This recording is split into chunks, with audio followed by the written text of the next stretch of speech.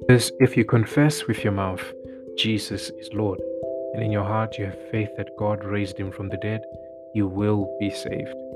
Trusting with the heart leads to righteousness, and confessing with the mouth leads to salvation. Romans chapter 10, verse 9 and 10. In the above text, we learn about a believer's confession and conviction. The Lordship of Jesus is our confession, which I believe has become a prayer for every lost soul. While there's so much to learn from that, which we will cover some of it in a bit, allow me to draw your attention to the conviction part of this text. A believer's conviction is centered around the resurrection of our Lord and Savior Jesus Christ. The importance of that is us believing that one, Jesus Christ is the Son of God and is the perfect and ultimate sacrifice that is sufficient for our sin offering. And two, he was raised from the dead for our justification and is living proof that God has accepted the sacrifice.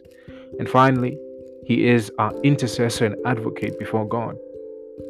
In simple terms, Jesus raising from the dead should be a conviction that drives our confession.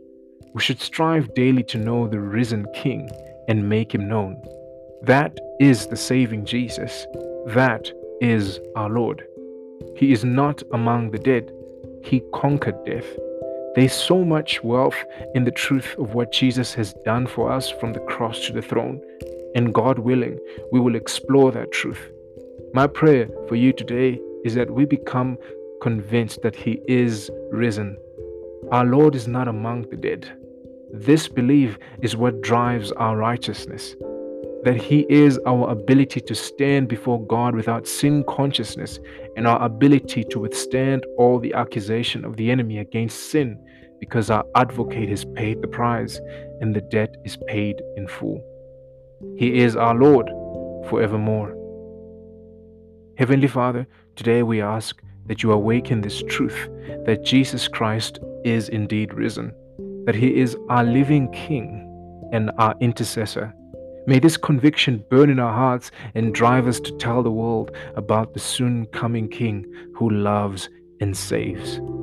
In Jesus' name, amen.